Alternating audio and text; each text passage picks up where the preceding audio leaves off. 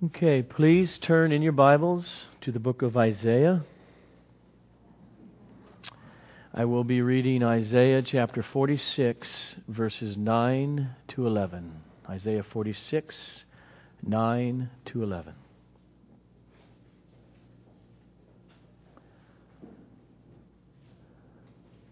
I am God, and there is no other.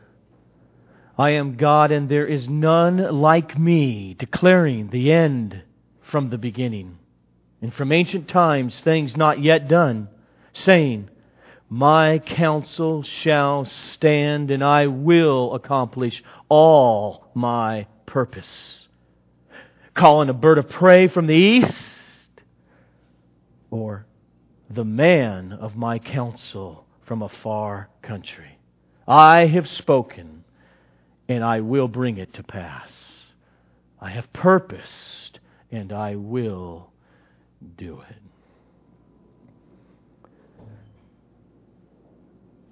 Father, we stand before You, the one who has spoken these words about Yourself through Your prophet.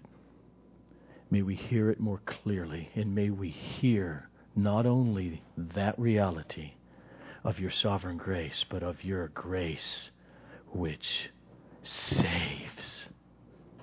And may we all say, saves us, to the glory of the name above all names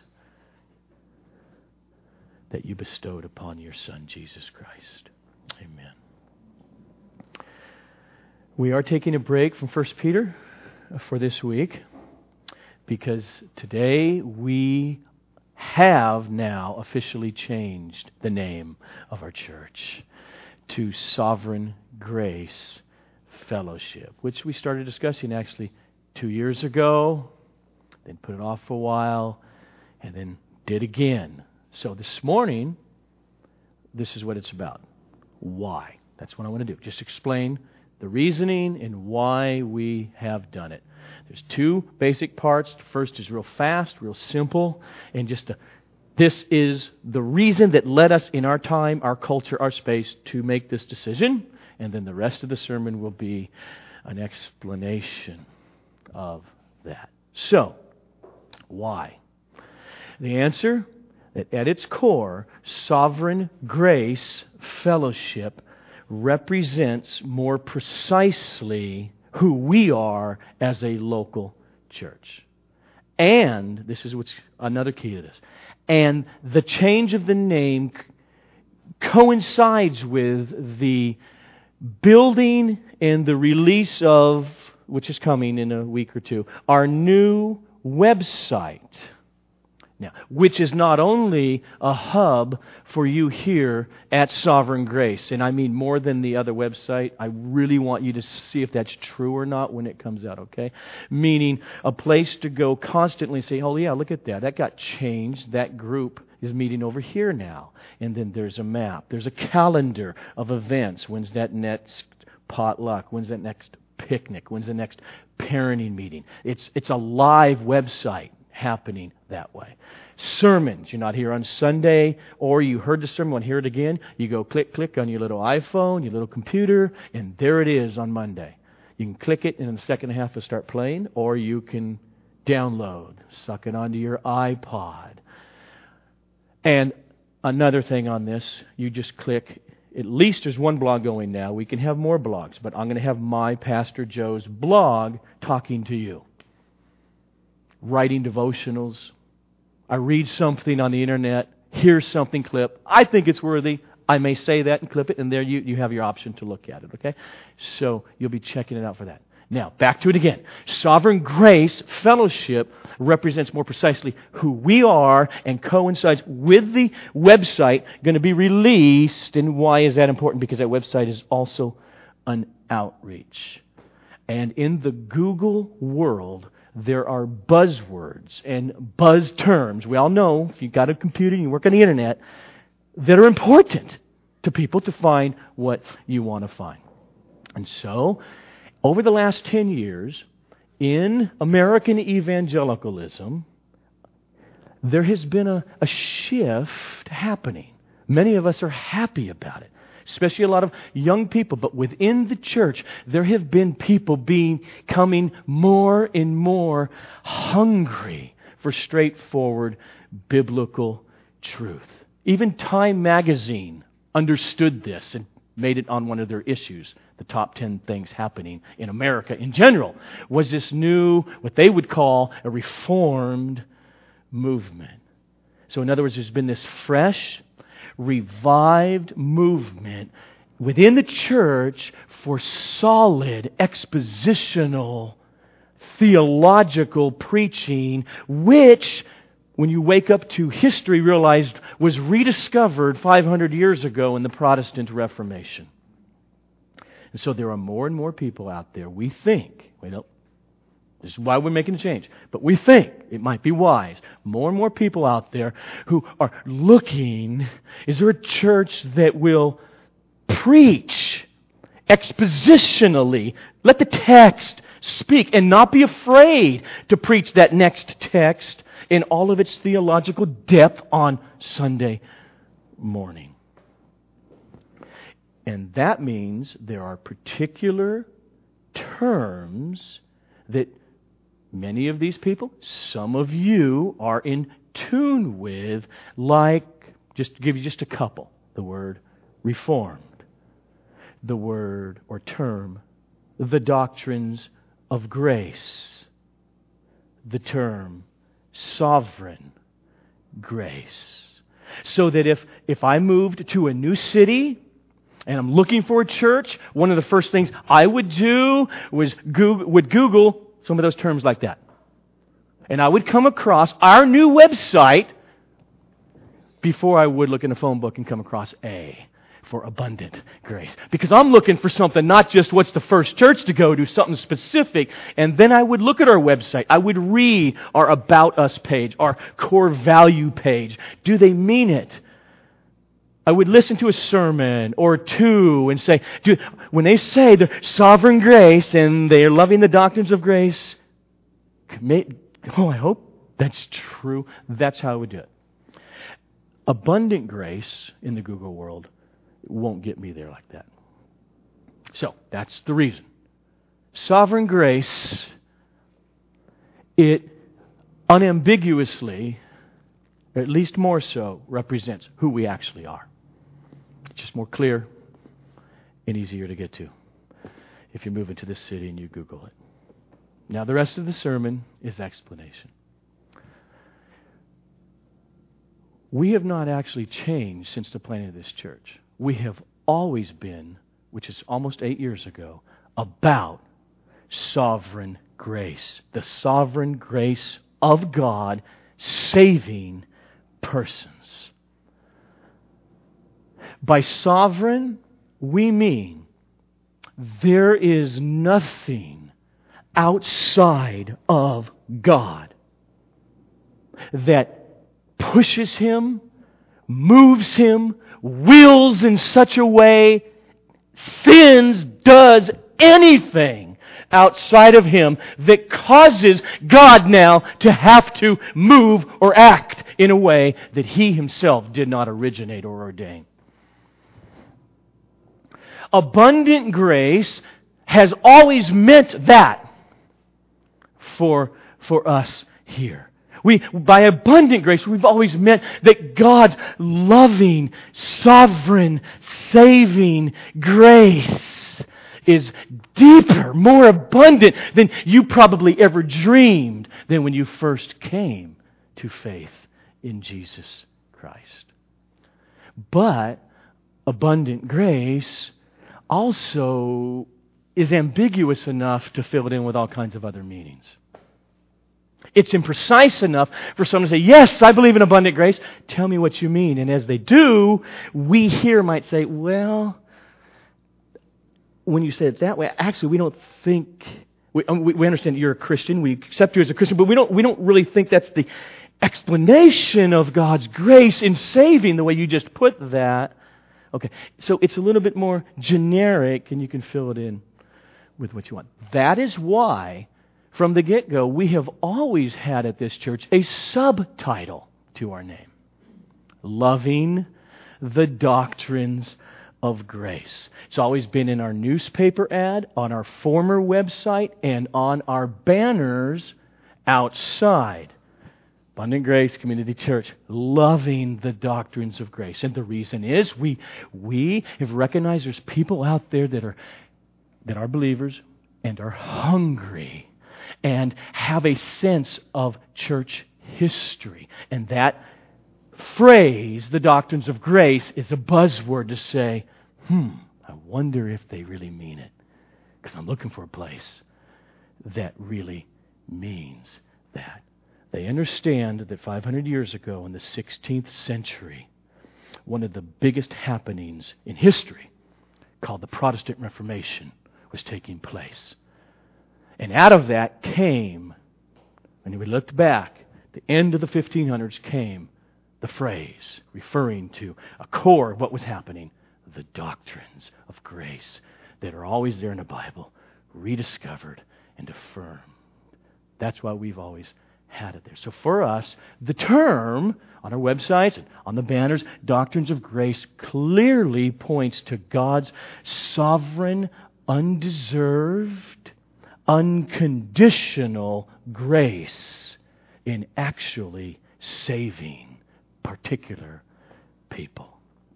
So what we mean here now as sovereign grace is the biblical teaching of God saving people through Jesus Christ.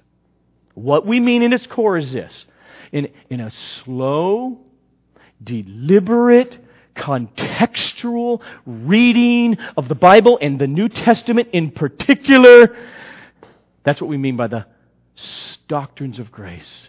God's sovereign grace over saving people. That's what Scripture reveals. Now, having said that, we're not dumb. We realize that 2,000 years ago is when Jesus went to the cross. And that it didn't jump from Jesus to the Jesus movement of the 1960s and nothing happened in between. As you grow up in your Christianity, whether you like it or not, whether you like your own personal family or not, you have histories and roots. We have roots where lots of battles have been fought. You know what? Some of those people might have been smarter than you are or I am. But to at least understand the battles. And so what we're saying when we open the New Testament, we say, look at the gospel.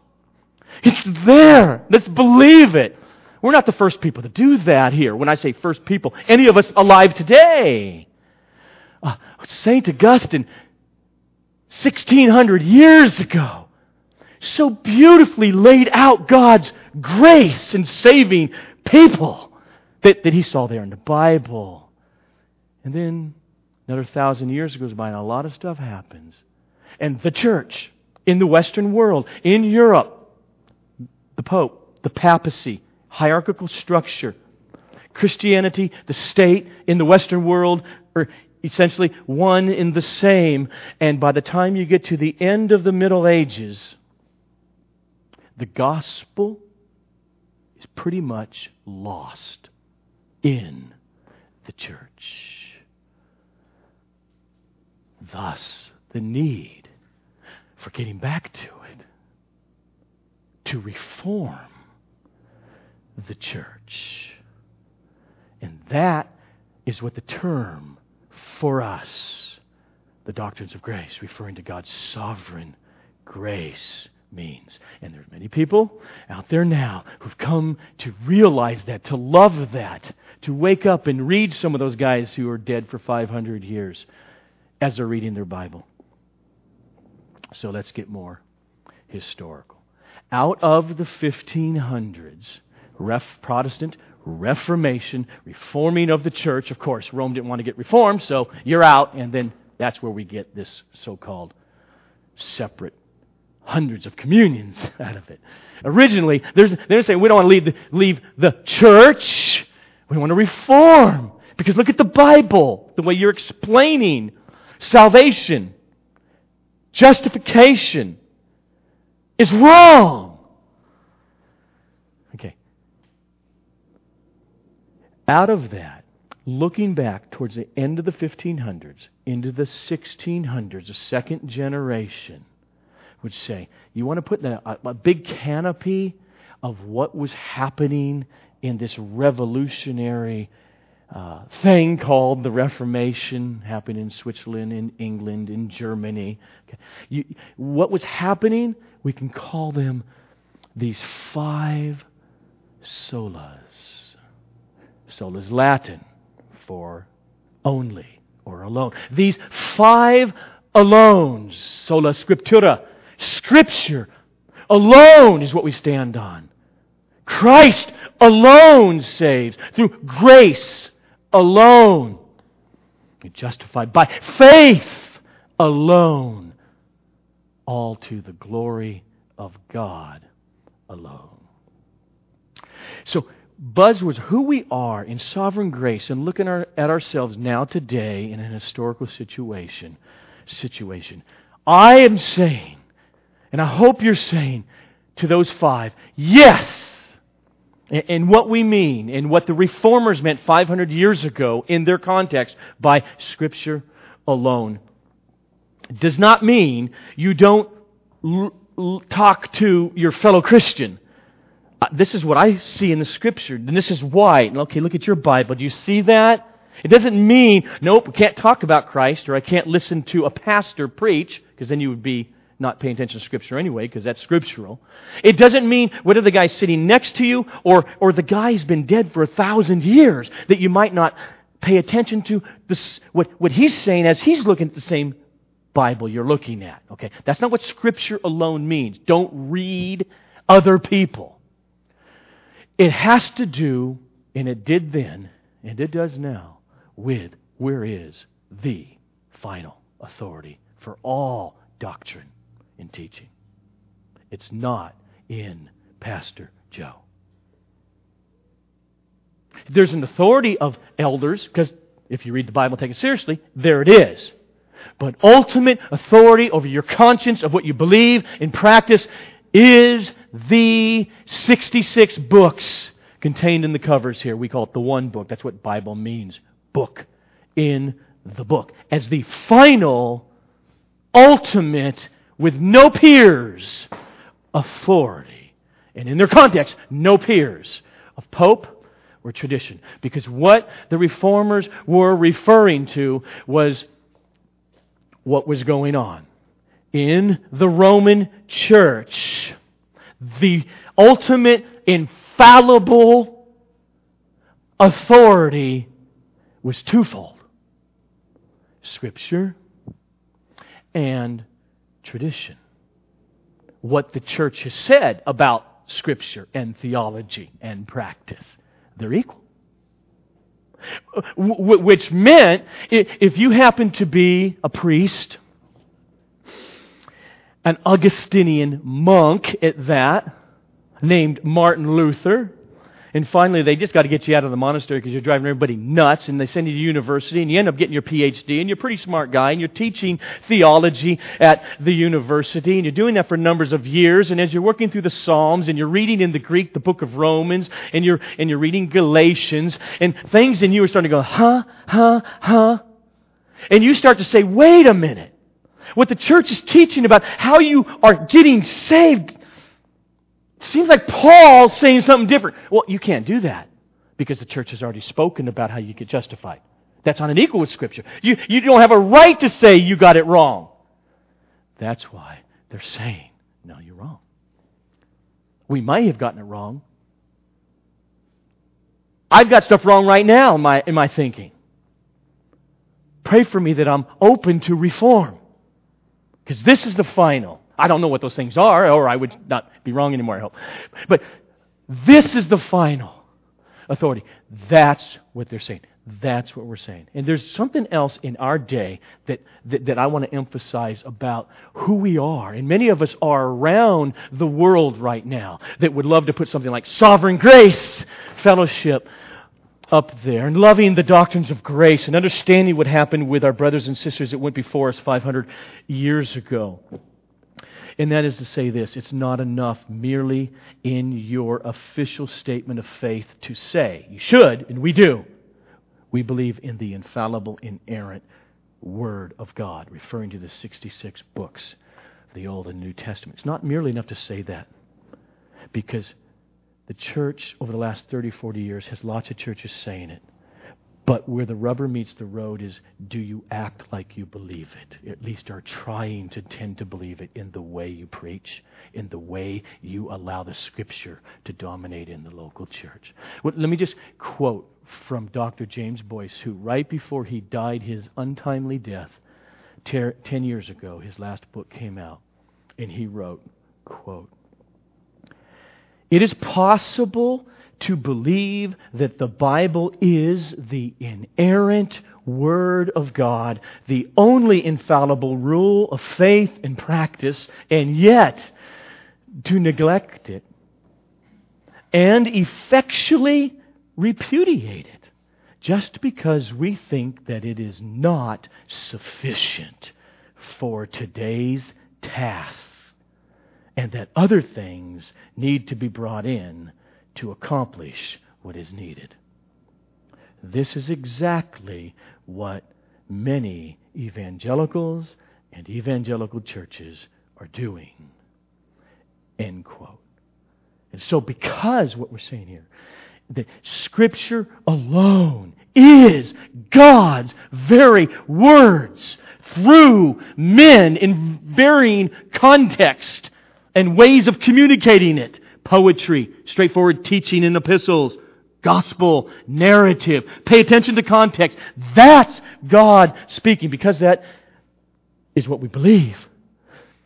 There's no better way to treat it as a whole than expositionally, in expository preaching. Meaning, expose the text. Not merely read text, have a good thought, and jump off. Tell a few stories about how great of a husband you are and your children or whatever, and people like you, and go home, and they really have not learned and heard what's written on the pages of Scripture coming through that grace of preaching. It happens easily, and we're just very conscious of that, and perfect preaching doesn't happen. But I remember one time I did not go to this church. It was a friend of mine. I went to another church, and he was so excited because God was doing great things. He's just reading the Bible, and he's loving the Bible. He's seen all kinds of things in the Bible, and his pastor was going to start preaching on the book of James. And then first week, second week, fourth week, fifth week, he realized, the pastor did go through passage after passage of James, and he realized he gave up because he was never really preaching on what James was saying. We're saying God knew what He was doing. And when there's hard theology, God knew what He was doing. I don't need to hide it from you. We need to let God speak and save and sanctify and trouble and stir up us, the people. Scripture alone was the foundational principle upon which the Reformation was born.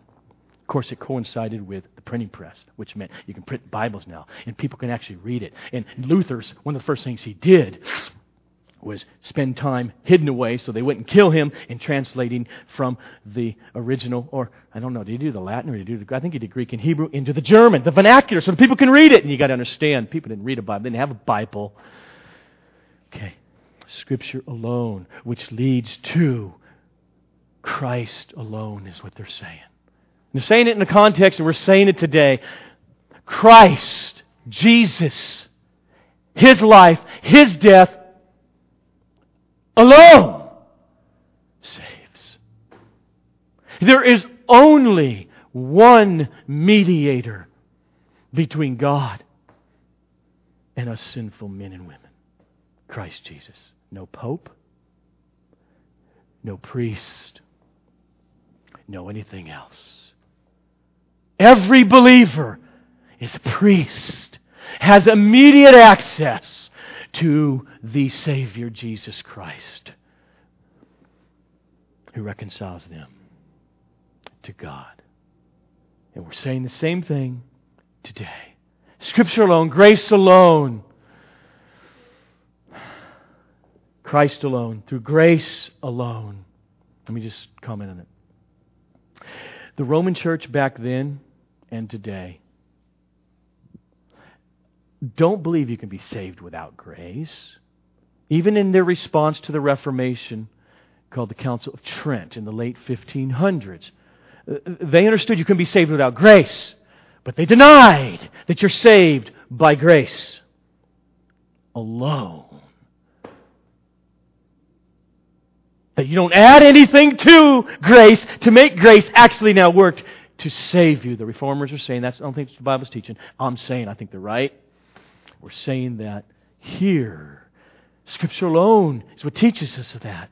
That it's Christ alone, through grace alone, through faith alone. What in the world? In other words, the question that this sola, this only, is answering is this: how can sinners who objectively stand before the one true God as guilty with His wrath, pure, holy, right, just wrath hanging over them, how can they move from under that into being, even now, as sinners, justified in His presence forever? Meaning, with their sin, which brings just wrath, that sin, that guilt, objectively before the bar, the legal bar of God, removed. And not only that, God, as if you were born as the Son of Mary, pure, true human being, live in pure, true humanity, sinlessly and perfectly glorifying God. Only one man ever did that, Jesus. And He looks at you just like He looks at His Son, because He's clothed you. How does that happen, though? Is that every human being? The Bible says it's not. That justification comes through faith alone. Not faith plus sacraments. Not faith plus works. Not faith plus the fruit of the Holy Spirit working through you. That comes by your heart of faith. Now, Reformers love clarity. And so, unlike our atmosphere of American Christianity with a watered-down idea of what is faith that brings that justification, that salvation, they unfolded it. That's what we mean by faith alone. They saw it as one thing, which it is, faith. What must I do to be saved? Believe! That's the same word as faith. That's the verb of faith. Trust in Jesus. And they meant, yes, it's one thing. It's one pie cut into three parts. But the faith, the saving faith, is not one piece of pie, nor two. It's all three. And they did a lot of theology during the Middle Ages and then even in the Reformation in Latin. And so they said these three pieces of pie, they are notitia, they are assensus, they are fiducia. Okay, English. They are knowledge. They are mental assent. They are, well, it's hard to do it in English, eating it, embracing it. So in other words, what they're saying, and I think just what the Bible teaches, what is the nature of saving faith? Well, you cannot be saved without hearing the gospel. And it means knowledge. There's that first piece of pie. You've got to have knowledge. The gospel is good news. There's news. What's the news? Well, there's things that are said about the person, the life, the substitutionary sacrificial death, and the resurrection of Jesus Christ. And then, hear it, believe, and you will be saved. That's information, that's news. A person will not be justified or saved from their sin without the knowledge. There is no salvation apart from that head knowledge. It's the first piece of pie. See, if you only have knowledge, yes, I understand what Christianity teaches. I've read Paul, I read Jesus, I read the Gospels. I understand what they believe. Well, just knowing the Gospel intellectually doesn't save you. You need the second piece, which is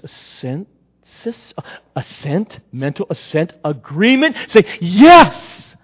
Not only I understand, I got knowledge what it is, I agree, that's true. Jesus is the only Savior for sins. I had those first two pieces of the pie since I was conscious up until age 19. As far as I remember back, being raised in a religious home, and teenagers listened to it. Of course, I knew with knowledge the basic gospel that God became a human being. He died for the sins of the world, and He was bodily resurrected from the dead. And I agreed with it. But I was unsaved. I was not a Christian because I didn't have the third piece of the pie. I had the first two, just like Satan and demons do. Trust me, they know the gospel and they agree it's true. The third piece, the fiducia, is when it's almost so hard to explain. It was true yesterday, and today it's true. It's good. I partake. It's like kids, if your mom's making some pasta. You got knowledge of it. She told you. You actually walked in the kitchen and you see her making it. Got a piece of the pie knowledge. Okay, you got knowledge. You've been told she makes pasta. What do you think about it? Think it's true? Oh, yeah, you got two pieces. I agree that she's making it. Okay, won't you come and eat it? In other words, do you like it? I'm not eating it. I can't stand it. That's fiducia. Fiducia would be, I'm going to eat it. I love it. It's delicious to me. Saving faith. That's what it is. It's only one pie. Protect, especially in our generation of the church in America, against a watered-down idea. Come on! Look! She's making pasta! Agree! Go to the back room. Give you a Bible. You're saved. You're going to heaven. And that's what many people think, even 30 years down the road. They know Jesus from the hole in the wall. They've never have partaken. And those four all lead to the final sola, to the glory of God. At the core of the Apostle Paul, of God's Word, of God speaking, in the letters of the Apostle Paul, there is this refrain, and you hear it directly in Paul a few times in the letter. There is therefore now no place for boasting. Christian, it's gone. But wait a minute, Paul. Are you sure about that? I mean, I sat down next to my brother or my buddy as a teenager, as an adult, and we heard in that service the same gospel, and he remains unchanged. I became a Christian, so come on, Paul, at least, okay, he was choosing to not get it, that's the greatest news possible, and I see it as the greatest news possible, and I have embraced Christ. So don't tell me I have nothing to boast about. I did do that. And Paul wouldn't deny that you did that, but he would deny, and so would the way Jesus speaks in the Gospels, you are misunderstanding what and how it actually happened to you. If we get it, the Reformers are saying. And we're saying here at Sovereign Grace Fellowship, if we get it and believe it, we would realize there is nothing left to say except, oh, the depth of the riches and the wisdom and the knowledge of God. How unsearchable are His judgments and His ways past finding out. For who has known the mind of the Lord? Or who has become His counselor? Or who has given to God anything that God should repay Him back again? Implication, absolutely no one.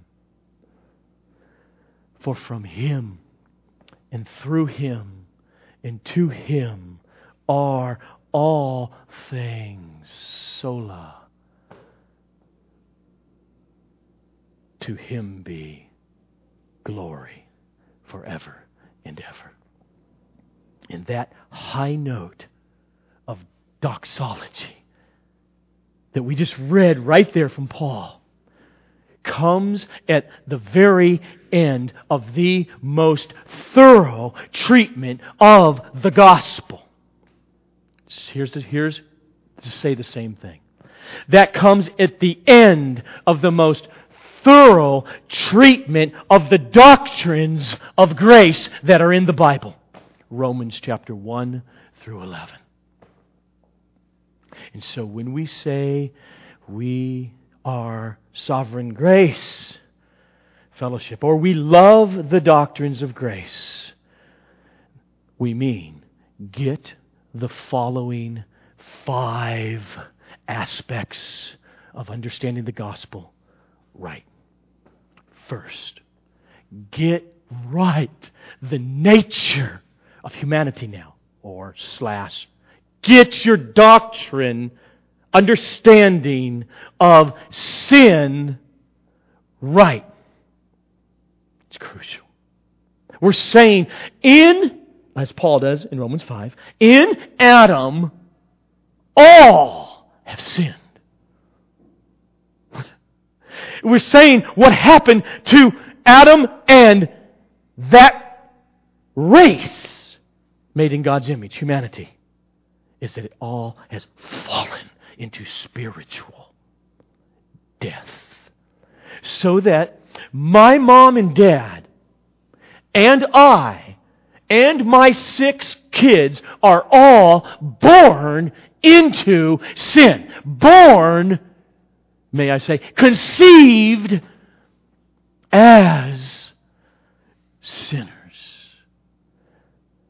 And that sin doesn't refer to merely the propensity to sin. It refers to the depth of sin in the very nature of each soul.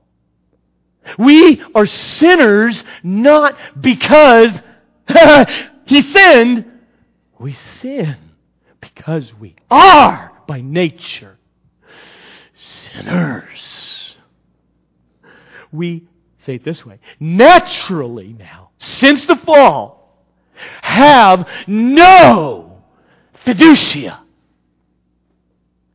We can know what's being cooked and agree that it's being cooked, but we can't enjoy eating it. This is the doctrine of sin. By nature, Joe LeMay, born into this world, could no more delight in God or cherish Jesus Christ any more than this guy, whom you know hates fish in general, could desire to eat a dead, smelly fish head. The way that the Apostle Paul puts it is like this in Ephesians chapter 2. Here's his smelly fish head theology. Verse 1. And you were... Now, he's talking to... Okay, let's just use me for a minute. Okay, Joe, you love... I do. He saved me. I love the gospel. Okay, you were, past tense. This is how you were before this, Joe. You were dead. You were. You were dead. You were dead. You were dead in your trespasses and your sin, in which you once walked, following the course of this world, following the prince of the power of the air, the spirit that is now at work in the sons of disobedience, among whom we all once lived in the passions of our flesh, carrying out the desires of the body and of the mind. And we were by nature children of God's wrath, just like the rest of mankind. Okay, stop for a minute. Therefore, what Paul's saying here, you could preach to Joe LeMay until you're blue in the face the truth of the gospel, and you should, and he needs to hear it. But I will not eat the chocolate cream pie of the gospel. Why? Is it because the chocolate cream pie objectively isn't good? It's not the problem. The problem is me. I won't, and I did not eat the chocolate cream pie of the gospel because of the very nature of sin distorted the eyes of my heart, and it only saw that chocolate cream pie as smelly dead fish heads. Get the doctrine of sin right. That's what we mean here, which leads to the second thing. When we get that right, when we understand that I'm eating chocolate cream pie, you realize God's grace is deeper than you ever imagined. I've come to taste and see that the Lord is good to me only because God's grace changed the taste buds of my heart. That's why I'm still in Ephesians 2.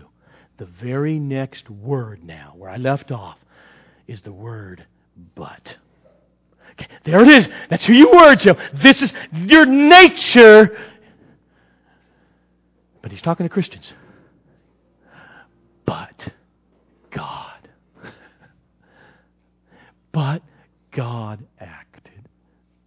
Quote, but God being rich in mercy. Why? Because of how good you are. He doesn't say that. Because of the great love with which He loved us. Loved us unfathomably. Loved us even when we were dead in our trespasses and sins. With that love, but God, here it is, here's the verb, made us alive together with Christ. And all we know is we're eating chocolate cream pie. All I knew is at age 19 is nothing changed intellectually. My life changed in my heart. This is really true and meaningful to me, who is purposeless and dying and wrought with the consciousness of my guilt and my sin in a way I never was. Oh, it's chocolate cream pie. Or we know how Peter says it in verse 8 of chapter 1. He says, this is what the whole pie of faith is, though you don't see Jesus now. More than knowing and more than agreeing, you love chocolate cream pie. You love Him. You rejoice with a joy that's inexpressible and filled with glory. And so that's what happens to us people. We don't know really what's happening other than God's mercy shined. And boy, do we love Jesus. And then you find out God didn't strike you dead the next week. You're still alive. And the next year, and the next year. And you're going to church and you're fellowship. And you got a Bible and you're reading it. And then we read our Bible about what God says, how it happened. For instance, we hear Jesus say stuff like this. In John 6:44. Here's Joe. Eating chocolate cream pie. It's good. I have come to you, Jesus. I'm so happy I've come to you. I'm so happy you've saved me. And then he says, no one, including you, Joe, no one can come to me. But I came to you. Yeah, he's not done. You, Joe, nor anybody else can come to me unless the Father who sent me draws them, grabs them. And I will raise him up on the last day. Or the way the Apostle Paul put it. Here's the missionary. He's got the message. It's the gospel. And he goes from place to place and he proclaims it, knowing no one will be saved without hearing it. And he says, Corinthians, chapter 1 of Corinthians, we preach Christ crucified.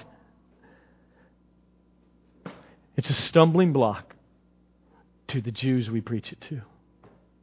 And then to everybody else who is not a Jew, the Gentiles, it's foolishness.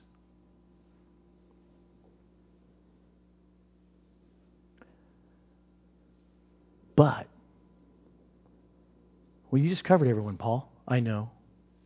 But, to those who are called from among the Jews and from among the Gentiles, from out of them, God calls some. To them, in our preaching, what happens is this. Christ becomes chocolate cream pie and not dead, smelly fish heads of foolishness and a stumbling block. But to those who are called from among Jews and from among the Gentiles, Christ to them, the wisdom of God and the power of God. And so we're saying, get the understanding that the Bible gives us about sin right, and you'll understand God's grace more truly and purely, which leads to amazing grace. How sweet the sound that saved a wretch like me. I once was lost, but now I'm found. I was blind.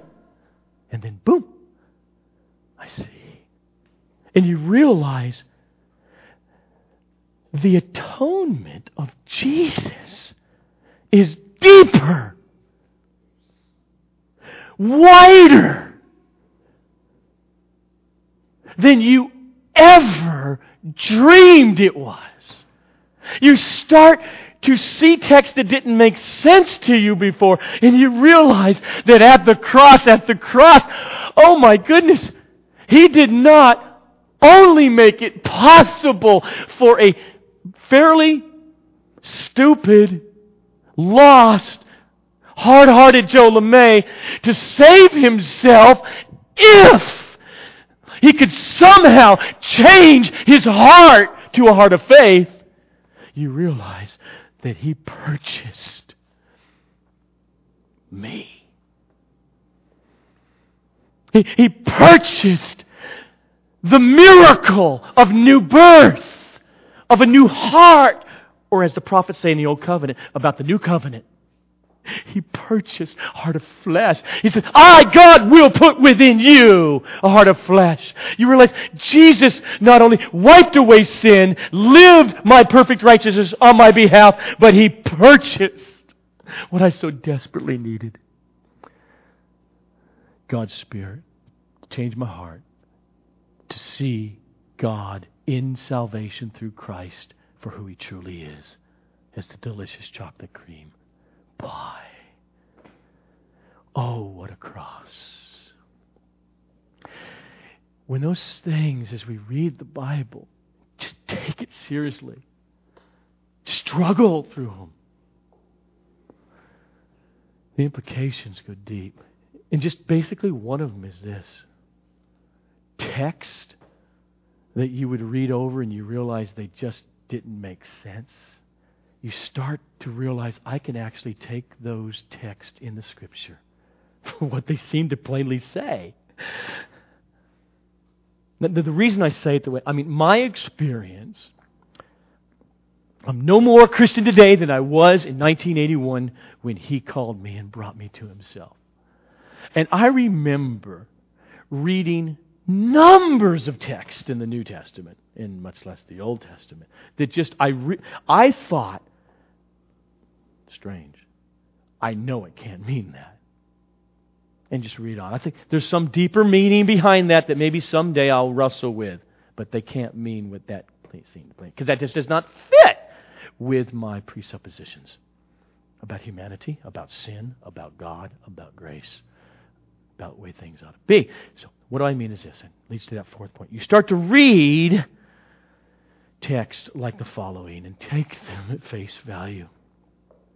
Always bothered me. Paul preaches down by the river, the gospel over there by Philippi.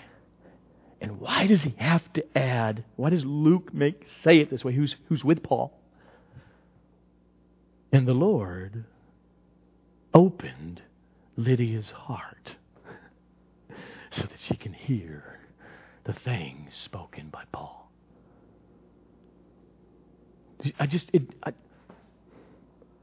They're all listening. Why does he say that? Doesn't he open everybody's heart equally? That's why that always bothered me. God is sovereign in His grace. It doesn't bother me anymore. I just believe it. Or when you read in Acts 13, verse 48, and when the Gentiles heard this, they began rejoicing and glorifying the word of the Lord, and as many as were appointed to eternal life believed. It just bugged me. It doesn't bug me anymore. He does not say, and those who believed, them God went ahead and appointed to eternal life. It doesn't say that. It says, and those who were appointed to eternal life believed. Those are the ones that believed. In John 10:26, Jesus says, but you do not believe because you are not part of my flock. He didn't say, because you're not part of my sheep, my flock. That's the reason you don't believe. Or excuse me, let me turn that around. That is what he says. He doesn't say, the reason you're not part of my flock is because you don't believe. He says the reason that you do not believe is because you are not part of my flock. And then there's the stunningly God-centered words of Romans chapter 9, verses 11 to 16. Referring to Jacob and Esau, born of one woman, though they were not yet born and had done nothing either good or bad, in order that God's purpose of election might continue. Not because of works, but because of Him who calls. She was told, the older will serve the younger. Period. As it is written, Jacob I loved, but Esau I hated.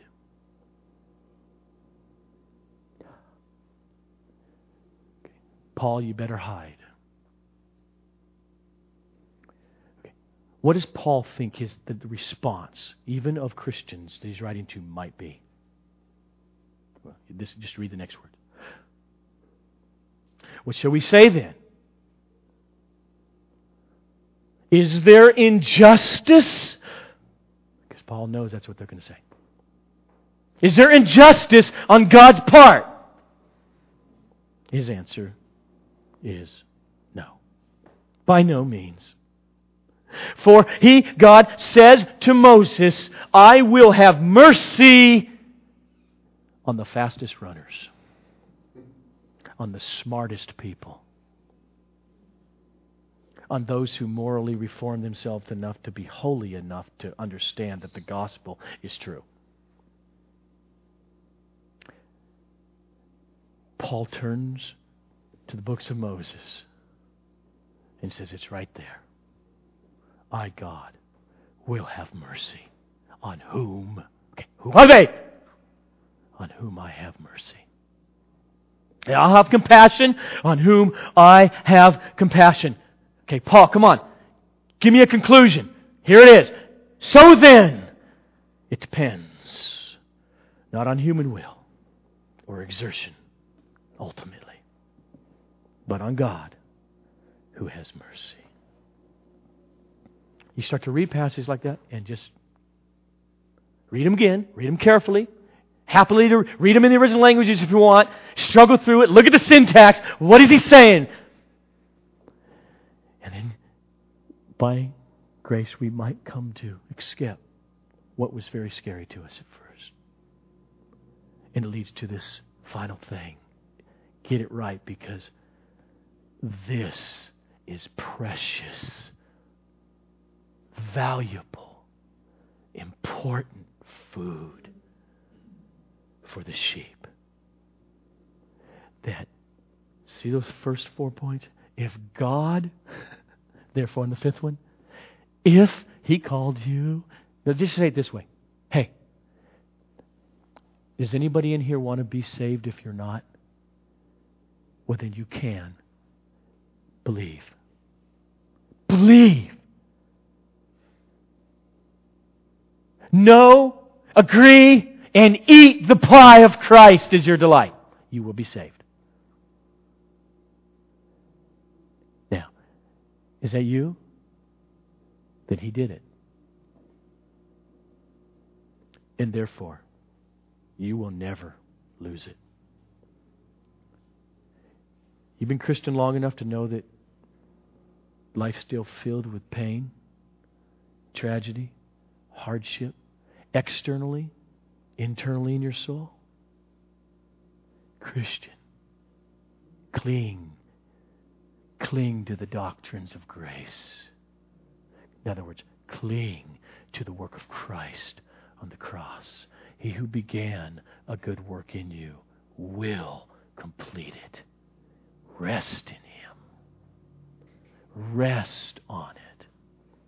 The way the Apostle Paul sums all of this up is Romans 8:28-30, when he writes, "And Christian, we know that those who love God, all things work together for good, for those who are called according to His purpose." Okay. Why can we believe that precious verse that has been so valuable to until millions of us believers through the centuries? Because the next word is for, meaning here's the foundation of it. For those whom He foreknew, He also predestined to be conformed to the image of His Son. And don't miss it. His Son who's the firstborn of many brothers. And those whom He predestined, those are the ones He called to saving faith. Oh, I added that there. Why? Because those whom He called, not some of them, all of them, those whom He called, He also justified. And we know there's no justification apart from faith. I know, that's me. And there's a battle going on in your life. So cling to it. And those whom He justified, get it, He also glorified. He puts it as if a past tense. He means the future. There's a judgment day coming. You're going to see your name written in the Lamb's book of life, which was there before the foundation of the world. And you're going to be resurrected as one of the just, glorified with Christ. No dropouts. Do you love Him? Get it. You'll make it. Because He is saving you. When we say here, we love the doctrines of grace. We just love the gospel of Christ and what He actually did and told us He did in Scripture. That's what we mean by His sovereign grace. Finally, shortly, by fellowship. You say we can put numbers of different things there. What we want to communicate by that word, sovereign grace, fellowship, is that as much as we believe in exposition of Scripture, as much as, if you get tired of me saying, please look at your text and see the word because, think about the connections. That's how God gave it. As much as I would do that, you think, well, that's really intellectual. Okay, I can't help it. I mean, reading by definition is an intellectual task. Let's just do it well. And we may try to delve into hard theological problems. This is a church. This is the body of Christ, is what we're saying. This is not a seminary classroom where we just love theology for theology's sake. We don't see understanding the gospel of grace and the doctrines of grace. And I can give you a list of 50 different theological topics as an end. They're not. They're only a means. They're the means God gave, but a means to the end of what is the end, and that is worshiping the one true God. That's why.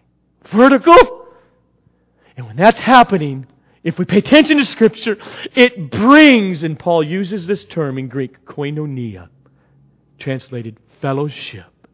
There is a bonding with all believers, and then more particularly in local churches, local expression, where the Christian life in loving the doctrines of grace is not lived solely in your mind and alone, but in community, in fellowship. The Christian battle of faith is lived out like Hebrews chapter 3, verses 12 to 14. Take care, brethren, lest there be in any one of you an evil, unbelieving heart and falling away from the living God. But instead, encourage one another day by day. This is the spiritual fellowship the Apostle Paul's talking about. We want to communicate. We believe in the family of Christ, the family atmosphere. That the more we grow, we might have to grow into letting people get in and know us, because we care for our own soul, to be rebuked when it needs to be, to make ourselves vulnerable, to grow, to hold the other accountable, and to be held accountable. We're saying by fellowship we believe in the body of Christ. We believe in here or there or over on that church over yonder. If you're there, are you there? Do you want a covenant? Are you saying, it's just me and Christ and I kind of hang out at church once in a while? Or do you believe what the gospel teaches about the body of Christ? And that you want to become a member and say, yeah, that's where I'm at right now. That's where God put me.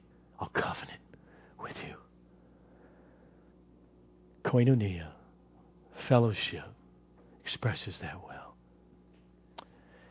We are now sovereign grace, fellowship. So when I say abundant grace, correct me. over the next few months. Let's pray.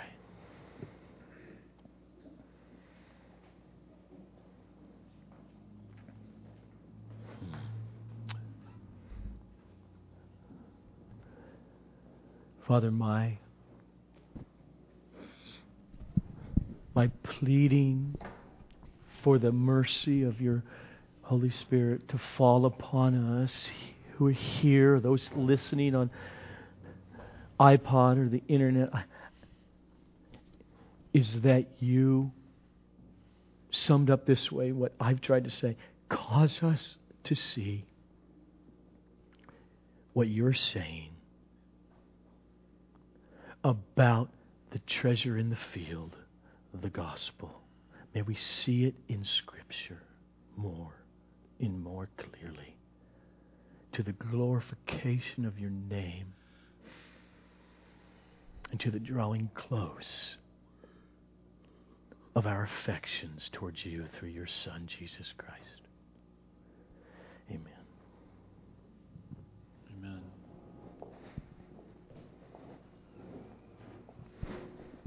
Please stand if you can.